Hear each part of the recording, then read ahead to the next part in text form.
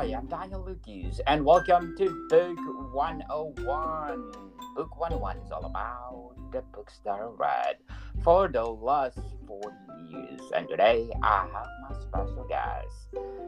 He's the author of several books, and of course, best selling and award winning author, no other than Mr. Alex Shvartsman.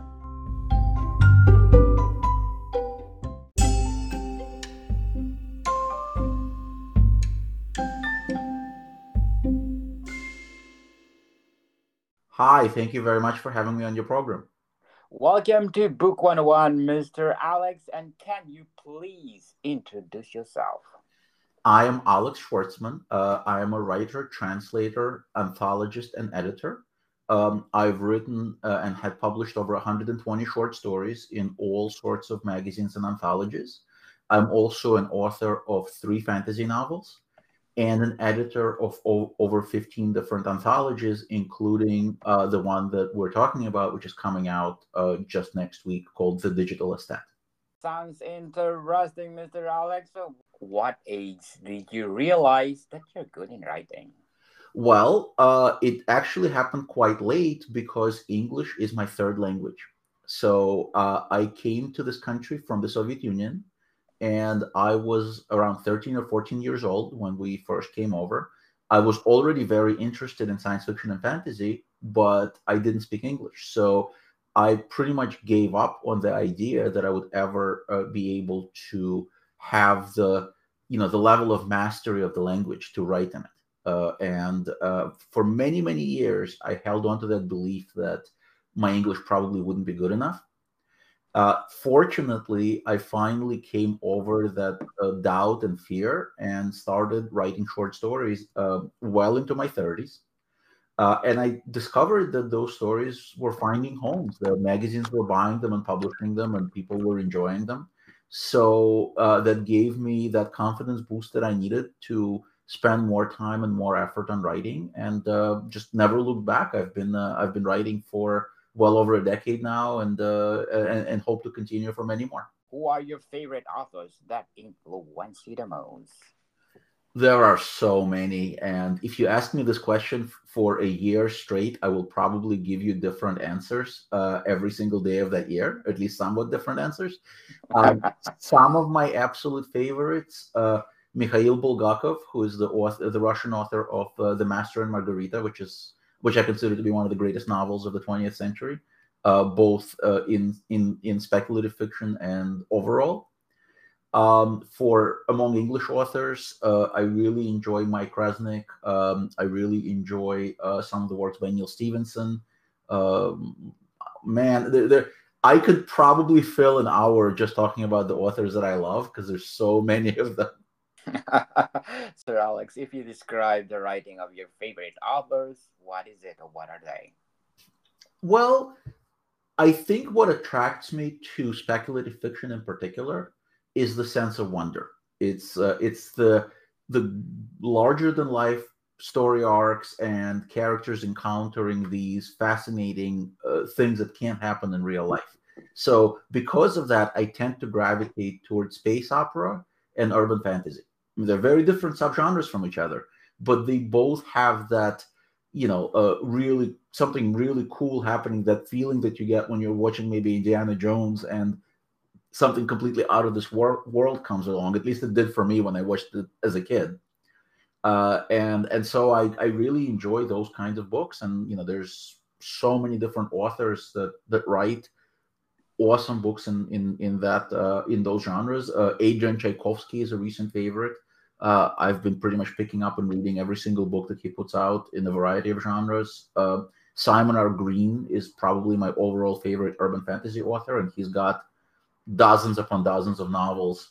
And he's also written in a variety of genres as well. So I guess that's a theme. I think talented authors don't tend to corner themselves into just one type of book. So, but there, again, there's a lot, and I think it's really important to keep checking out new authors and discovering new favorites. So you don't just stick to whatever it is that you've discovered many years ago and ignoring the new stuff that's being put out. So, Mr. Alex, did you get those writing style in your writing? I think that I would like to think that I developed my own. Most writers, when they start out, they tend to try and imitate one or more of their favorites. But the longer they work at it, once you've been doing it for a few years, if you're doing your job well, you will have your own style. You will have something distinct that people who read you constantly will recognize, even if your name is not on the page. And I think that all writers should strive toward that, because if you don't have a unique voice, you're really missing out on a lot that you can bring to your audience. So when I first started out, yes, of course, I tried to replicate some of the stylistic elements from Simon R. Green, from Douglas Adams, from all sorts of authors. Mike Resnick was another early favorite that whose work I've enjoyed and tried to replicate in certain ways. But by now, I would like to think that my voice is uniquely mine. Very well said, Mr. Alex. So, if you describe your own style of writing, what is it? A lot of it revolves around humor. I found when I started out on my writing journey, I never expected to become a humorist, to become somebody who writes funny fiction. And sometime after a couple of years of doing this, I stumbled upon an idea. I guess I was feeling particularly feisty that day, and I started writing a humorous story, not taking itself too seriously at all. And I found that it just flowed. I really was into it. It was coming off much more easily than like the more serious dramatic stuff, and the readers seem to connect with it much better as well. So while certainly not everything I write is humor, a very good percentage of it is. Two of my most recent novels, a lot of my short stories, a lot of the stuff that I've edited is all humorous, and so I kind of found that lane, and I really enjoy it. It's interesting because writing humor, people kind of think that you must be a comedian or somebody who's just very witty and can go up on stage and do stand up. But you don't. The great thing about writing is that you don't need to be funny at that particular moment. You have time to make your character sound like they're funny, off the cuff. But you yourself have all the time in the world to craft that joke and work on it and make sure that it reads funny to the reader when they finally encounter it. So, Mr. Alex, what is your short term and long term goals in writing? Well, I guess the short-term goal is to, get more recognition for my novels, get more readers on board with my work. The primary reason for most writers is not the money, is not the chance to get like a movie deal or anything like that. It's really to share the stories that we all have inside of us, and that need is so strong in most writers that I know, that I think that has to be the primary motivation. So it stems logically from that for most of us the goal is to find as many readers as possible. As far as the long-term goal goes, there's so many different books, there's so many different ideas that, and again, I think that this is probably true for most writers, not just for myself, but we all have this kind of like file or notebook or just a corner of our own mind that's filled with ideas. And so the long-term goal is to turn as many of those into full stories, novels, any kind of form of storytelling, and get them out to the readers as I can manage in the lifetime. Very well said, Mr. Alex. But before we go on, I want to shout out to the people listening in. Let's shout out Bulgaria, and I'll tell you why. I was just there a few months ago. I was very fortunate to have been invited to their science fiction convention, BulgaCon, as the guest of honor. And it was such a wonderful experience. The people were so warm and friendly, and it was just one of the best trips of my life. So I definitely would love to shout out the Bulgarian science fiction fans, and just a wonderful community that they have in Plovdiv and Sofia. Yes, people. Let's shout out to the people listening in Bulgaria. In Sofia capital, I got 83% audience share. In Varna at 17%. Thank you so much, Bulgaria, for supporting this podcast because this podcast is created to empower writers all over the world, like Mr. Alex Shvartsman. Did I correct pronounce your last name? Yep, you do well. Thank you. So, Mr. Alex, let's talk about your anthologies, the digital aesthete. Yes. I tend to get myself in trouble by using SAT words in some of my titles, which is probably not the smartest idea. But when the word really fits, I want to use it. So the most recent novel I wrote is titled Kakistocracy, which, for those listeners who don't know the term, it basically means the form of government by the worst of us. Oh my God. For this Okay. for this particular book, the Digital Aesthete is it's an anthology of short stories about the interaction uh, of artificial minds, robots, in artificial intelligence, whatever you want to call it, and art. And it's been such an important subject. So many people have had opinions and interest in the subject ever since we've seen the emergence of the large language models like Midjourney and ChatGPT. It's become very mainstream. It's become very interesting to a lot of people. And it's also become a source of a lot of concern and anxiety for writers, because they're worried: are they going to get replaced by robots telling the stories instead of them? Same as the artists. I mean, the artists are looking at these beautiful Mid-Journey images that anybody can just spit out, and they're worried about what's going to happen with their jobs in the next 10 years or even 10 months. So what's the best thing for a writer who has anxiety about a subject to do? It's to write a story about it. So I capitalized on the interest of this, and I came up with the idea of the digital aesthete, which is an aesthete is somebody who appreciates art. And I asked all sorts of writers from across the globe to come up with different ideas of how that interaction might happen, especially when we do have true artificial intelligence. Because what we have now with ChatGPT and Midjourney, they're called AI, but they're really not. They're just something called large language models. They can never become sentient. But I was interested in, and there are some stories that kind of cover, the subject of those types of programs. But I was also interested in thinking intelligent minds in the way that Isaac Asimov and other science fiction writers, classics, have envisioned it. When you have a robot that can make their own decisions and kind of like be a being of its own, how would they interact with human art or create their own art, etc. And so that was the premise. And I've had writers, there are translations from a variety of languages. There are authors from multiple continents that have contributed stories to this book. So I'm very, very excited to present them and to show readers just how different and how many ideas that are so unlike each other all of these authors have presented. So, Mr. Alex, is it AI is a good invention for humanity? Well, the jury is still out. I'm an optimist. I'm a glass half full kind of guy. So I would like to think that, as with so many other technologies and inventions, we will ultimately model our way into using it in a beneficial manner, where it's going to be a net plus for humanity rather than a net minus. I don't think that the danger is artificial intelligence becoming self-aware and going to war against us like we've seen in movies like Terminator. I think the danger is in how other human beings will use this technology, and whether like when, like, think about it. Think about it. The atomics, right?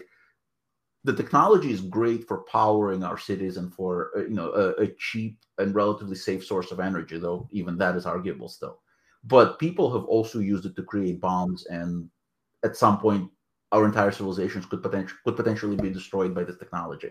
So it is really the human beings that are the risk factor, not the technology itself.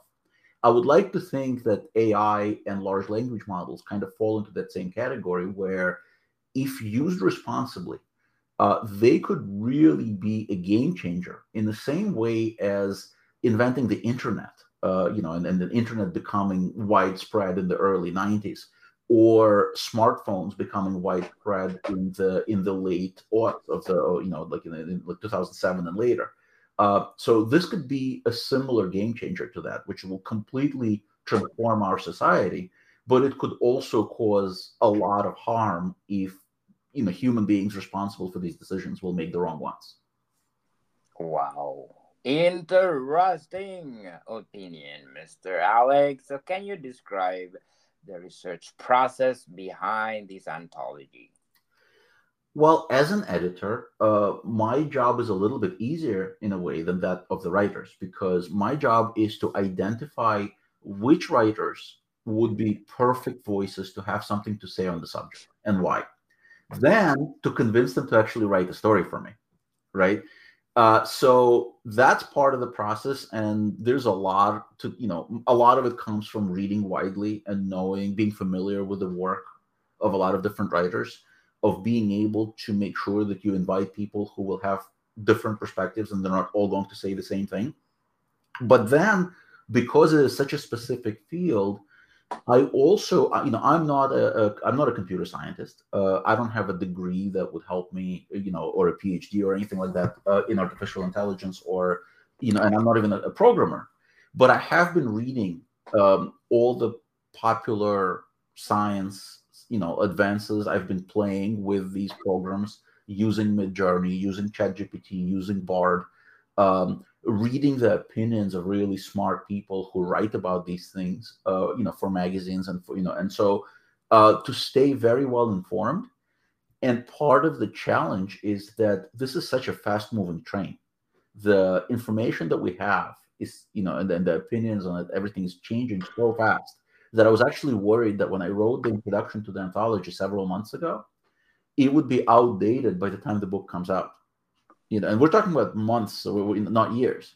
So so I'm kind of like, I reread it recently, and I'm like, no, okay, it's still it still stands up. uh, Mhm. but yeah, that's definitely, there's a lot of you have to know the subject matter in order to be able to work with the writers and kind of steer them away from mistakes, steer them away from just kind of like falling into the dogma. There's a lot of sort of inaccurate information out there about this. Just like with anything else, when people are concerned about something, they tend to get really dug in with their opinions. And you'll have people who will say any LLM is evil. They're all just there. They're just there to steal intellectual property from people who've actually, from human beings that actually created it, and that's that. And then there's other people who are absolutely convinced that these models, these huge, vast data models, are the best thing since sliced bread, and that all of this IP stuff doesn't ultimately matter because the ends justify the means, essentially. So I think that with most things, the truth is somewhere in the middle, and there are ethical and responsible ways to use this technology, just like any other technology. And we as human beings just need to grow up enough to be willing and able to use it in that manner. What challenges did you face while editing or compiling the digital aspect? One of the challenges, which is consistent for my project, is that I am absolutely committed in getting different voices heard on any on any subject that I'm editing on from outside of the Anglosphere. I want writers who are in other countries, in other parts of the world, because very often they will see the world a little bit differently than Americans or the Brits, and it's really important for us to hear their voices. So for this book, I was able to get several authors from Ukraine. I was able to get several authors from China, and then I was able to get authors from other parts of the world, Czech Republic, Chile, Madagascar, all sorts of places. And finding these writers, especially the writers who are not themselves writing in English, they're writing in their, in their languages, and then connecting them with the proper translators, but also being able to identify who they are. When I don't necessarily speak all of those languages, that's a monumental task, but I think it's worth it because the project is so much richer from having those additional perspectives. So, Mr. Alex, what's one theme or message you hope readers will take away from these anthologies? Well, I hope that ultimately they will come over to my point of view in that this technology is not inherently good or evil, and that there are a lot of different ways to use it, and we can see some of the ideas and some of the predictions that the authors make. And don't get me wrong, they are all over the spectrum. There are stories that see a positive, like almost utopian futures that could be brought by this technology. But a lot of the stories are pretty dark, and they kind of, like most science fiction, the authors are trying to alert us to, hey, if we don't change what we're doing, this is the possible future that we're facing. So I think it's really important for readers who are interested in the subject matter to get both perspectives and get a richer, more complex view of it, so they're not just sticking to like either side of the dogma. How do you handle criticism, both constructive and negative? I would like to think that I handle it pretty well. Most writers need feedback. They need to hear from other people, because we're never the best judges of our own work, and I can tell you that as an editor. Even New York Times best-selling authors and Hugo and Nebula award-winning authors, they all need editing. They all need feedback, and sometimes it'll be something that's relatively obvious, but we don't see it in our own work. As a writer, I'm the same way. So being able to accept feedback and then figure out which parts of it to act upon and which parts of it to ignore is a really important skill that every writer needs to develop. So I have trusted beta readers, and I have friends that are just fans who are willing to read my work early. So whatever I write something, I send it over to those readers and I get the feedback, and I make sure that they give me a raw, honest, unfiltered feedback. I'm not afraid of hearing that, hey, this sucks, or this really didn't work for me. I didn't understand it. I didn't laugh. That's okay. Those bits of feedback, they're really gifts, because by being honest with me and by giving me any kind of negative feedback like that, they're ensuring that by the time the work is actually completed and goes out to readers, there's the likelihood that the reader will actually like it, the end consumer, I guess you would say, actually likes it, increases. So I think that having a little bit of a thick skin is really necessary, because another bit of feedback that all of us writers get are rejections. Whether you're a novelist or a short story writer, a lot of the time you will send your work out to an editor, and an editor will just send you a form back saying, thanks, but that's not for us. So if you take that personally, if you get upset about it, you're not likely to succeed in this business, because rejection is a natural part of the process. When I edit an anthology that has an open submission window, which means that anybody can send me work, I will typically get about 1,000 submissions, and out of that 1,000 submissions, I'm able to buy maybe 10 or 12 stories. So no matter what, there will be really good stories, perfectly publishable ones, perfectly good ones that in another year or another anthology would have made it in, that I have to pass on because there's only so much room. And so as a writer, I'm conscious of that as well, that when I send my story out there, it may be a good story. It may not be quite as good as somebody else's that the editor read that day, but ultimately I have to accept that sometimes I'll get an acceptance letter, and sometimes I'll get a rejection, which is more important than any kind of negative feedback that you get, because that actually matters whether readers get access to your work ultimately or not. So, Mr. Alex, rejection make you perfect or in the progress in the future? It's not that it makes you perfect. It's that if you can't deal with rejection, with getting stretches upon stretches of time when you're sending out stories and you're getting like these forms that are kind of like impersonal, if you can't handle it, it's less likely that you'll be able to cut it as a writer, because nobody gets 100% acceptance rate. Most of us get more, even professional writers, award-winning writers, we get more rejections than we get acceptances on average. And that's perfectly normal. It's just how the industry is set up.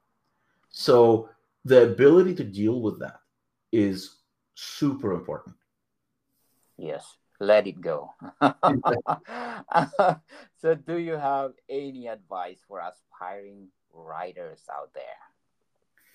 My advice would be to keep trying, not to give up too soon. I know, unfortunately, too many writers who showed tremendous amounts of promise, and they've had a few things published here and there, but they could not deal with how tough it is to make it as a working writer. And it really is very difficult. Just like with any creative field, if you look at actors, if you look at musicians, only a tiny percentage, the ones that with the names that we recognize, the names that we think of when you say actor or musician, they are a tiny tip of an enormous iceberg. And then there's a lot of people out there who are struggling and spending years and years and years trying to break through. So writers are the same way, and you can't give up because you don't know when that opportunity will finally strike, when you will create something that really resonates with readers, and you don't know which piece of work is going to be. The story that is by far my most successful piece of writing, it's a short story called "Explaining Cthulhu to Grandma," which is a funny story, and I wrote it kind of as a throwaway thing. I didn't think twice about it. It was just something I did for fun. Turned out that it won an award. It's been at this point, it's been published, I think, in at least 10 languages. It's been reprinted a whole bunch of times in magazines and anthologies. And if you asked me at the time when I wrote it, never in my life would I have predicted that it's going to be, at least for a while, my most successful piece of writing. So the important thing is to keep going, to keep producing, keep creating things, setting them out into the world, and seeing what sticks. Yes, indeed. So, how has the publishing process been for you? Well, I've been very fortunate. So I wrote a fair amount of nonfiction. So I got, how they say that you need to write 1 million words before you write publishable fiction? So I wrote most of that 1 million words before I ever wrote any fiction. So by the time I started writing short stories, I had a pretty good toolkit for being able to express myself on the page. So once I started, getting the stories out there, I started getting those acceptance letters pretty quickly, or I might have also quit. I don't know. I mean, that's the tricky part, is you lose a lot of talented people because of how difficult it is. And if I was less fortunate with my early success rate, we may not be talking right now. So, and that journey is a long and arduous one. Even the successful writers, most of us do not become successful overnight. It takes years and sometimes decades. And so again, it's important to just keep plugging at it, and because you don't know when your next book, like George R. R. Martin, he was yes, he was a successful writer with many awards, but he never had a huge commercial level of success until he wrote A Song of Ice and Fire. And then that book really put him on the map with casual readers, and made him a bestseller. But he's been a working writer for several decades before that. So you don't know, that success could come to you as a young person, or it could come to you, when you're in your 60s or 70s even. So the important thing is to keep going. Yes. Try and try until you succeed, as they said. Exactly. Before we go on, Mr. Alex, I'm inviting you to listen to my other podcast, Food 101, our third season with Chef Alessandro, one of the best executive chef in one of the best five-star restaurant in downtown Toronto. And listen to our latest episode. We talk about spice. People, spice is one of the ingredients in the kitchen to make your food delicious. Plus one more, our books are out. Not only one, but 12 volumes, people. Food 101, Volume 1 Basics, up to 12 is only the books that you need. How to create a delicious food. Available on Amazon and leading online bookstores worldwide. So, Mr. Alex, what's the most rewarding aspect of being an author? Well, in a way, it's this opportunity to speak to folks like yourself, the opportunity to go to conventions and participate on panels and talk to readers. The best part, absolute best part of being a writer, and if somebody comes over to you and says, "Hey, I read this book and I really enjoyed it. It made me feel better. It made me laugh. It gave me that sense of wonder." Anytime you have an interaction like that with a reader, it makes all the hours of working by yourself in front of the computer, like locked in the room, totally worth it. Totally agree. So, how do you feel about the current state of publishing industry nowadays? It's rough, but I also see opportunities. So we've seen, the advance of independent publishing, where a lot of people are not relying on a small number of of companies in New York City controlling most of the industry. But that also became challenging because anybody can get published now, which means that there's a flood of material out there, and a lot of it is not necessarily all that good. But it makes it much more difficult to be discovered. So if you write a great book, it's easy now to get it out there, even if you don't find a publisher. But it's hard to connect it with the readers. And the next challenge, I think that what's going to be happening next is people are going to rely more and more on folks like yourself, highlighting books that you like, and basically being tastemakers, being aesthetes, to go back and use the term from the anthology, and that's an opportunity as well. So I think that people are going to seek out some affirmation that the work is good, whether it is because it has a publisher's name on the cover that they recognize, or an editor for an anthology that they've read before, or they will read a review or listen to a podcast. Those are the opportunities. That's going to be much more important nowadays than going on a book tour to bookstores, or doing these other, like, really expensive and clunky ways to promote your work. So I'm not too pessimistic about the state of the publishing industry. I think that it's always been a tough road, and that's not necessarily going to change. But there's plenty of opportunity to discover new writers, and everybody who is listening right now can actually participate in this, because you all have your favorite, you all have your favorite authors. You all have works that you really enjoyed. Take those extra couple of minutes and write a review on Amazon and Goodreads. Tell a friend. Share the book that you liked on social media. That will help your friends discover the books that you like, but also it'll really help writers, and especially writers who are not necessarily at the level of Stephen King, or or Isaac Asimov, but people who are trying to find their audiences. Very well said, Mr. Alex. So, if you go back and give advice to yourself when you are first starting out as a writer, what would it be? Well, absolutely. My first bit of advice would be start sooner. I waited until I was into my 30s. And I really, even if my English was imperfect, and it's still probably imperfect, I mean, I still have an accent, and, I'll get something wrong, but editors exist for that, and revisions exist for that. So starting to write sooner, taking more chances, experimenting with different voices and styles, and not being afraid to fail, not being afraid that the story will not work out, or the book will not get picked up.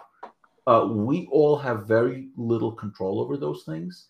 And the one thing that we all have control over is how much we actually get out on the page. And you can't, sell a book if you don't write the book. So get that story that you have in your head. Stop making excuses. Stop saying that you're busy, or this is not the right time, and there will become a stretch in your life where you have all this free time to write a book. That may never happen, but all of us have half an hour here and there where we can sit down and write a few hundred words. And the important thing is to do that, and to do that consistently. And that is absolutely the advice that I would give to any starting writer, as well as to myself if I could travel back in time and do so. Yes, people, stop procrastinating. Go for it. If you have the passion of writing, go, go, go. Because probably you are in the best of the making, like Mr. Alex Schwartzman. Where can people reach you or can see your work? So the best place to start is my own website, alexschwartzman.com. So when you see my name affiliated with the podcast, that's the website. It's really easy to find. On it, I have bibliography. I have all of my short stories and my novels linked. There are samples on YouTube where you can listen to bits of the audiobooks of my work. There are links to all my anthologies, etc. I'm also on Facebook, Blue Sky, and X as far as social media is concerned, and people can ask me questions on there. I'm usually really good at responding to everybody. I don't mind interacting with people. In fact, I really enjoy it. And then there's conventions. I try to go to science fiction conventions every few months if I can, and interact with the readers. And it's just really rewarding, I think, for all parties involved. So, but yeah, I mean, I'm pretty easy to reach and find. Like I'm online, but the alexschwartzman.com is the best place to start.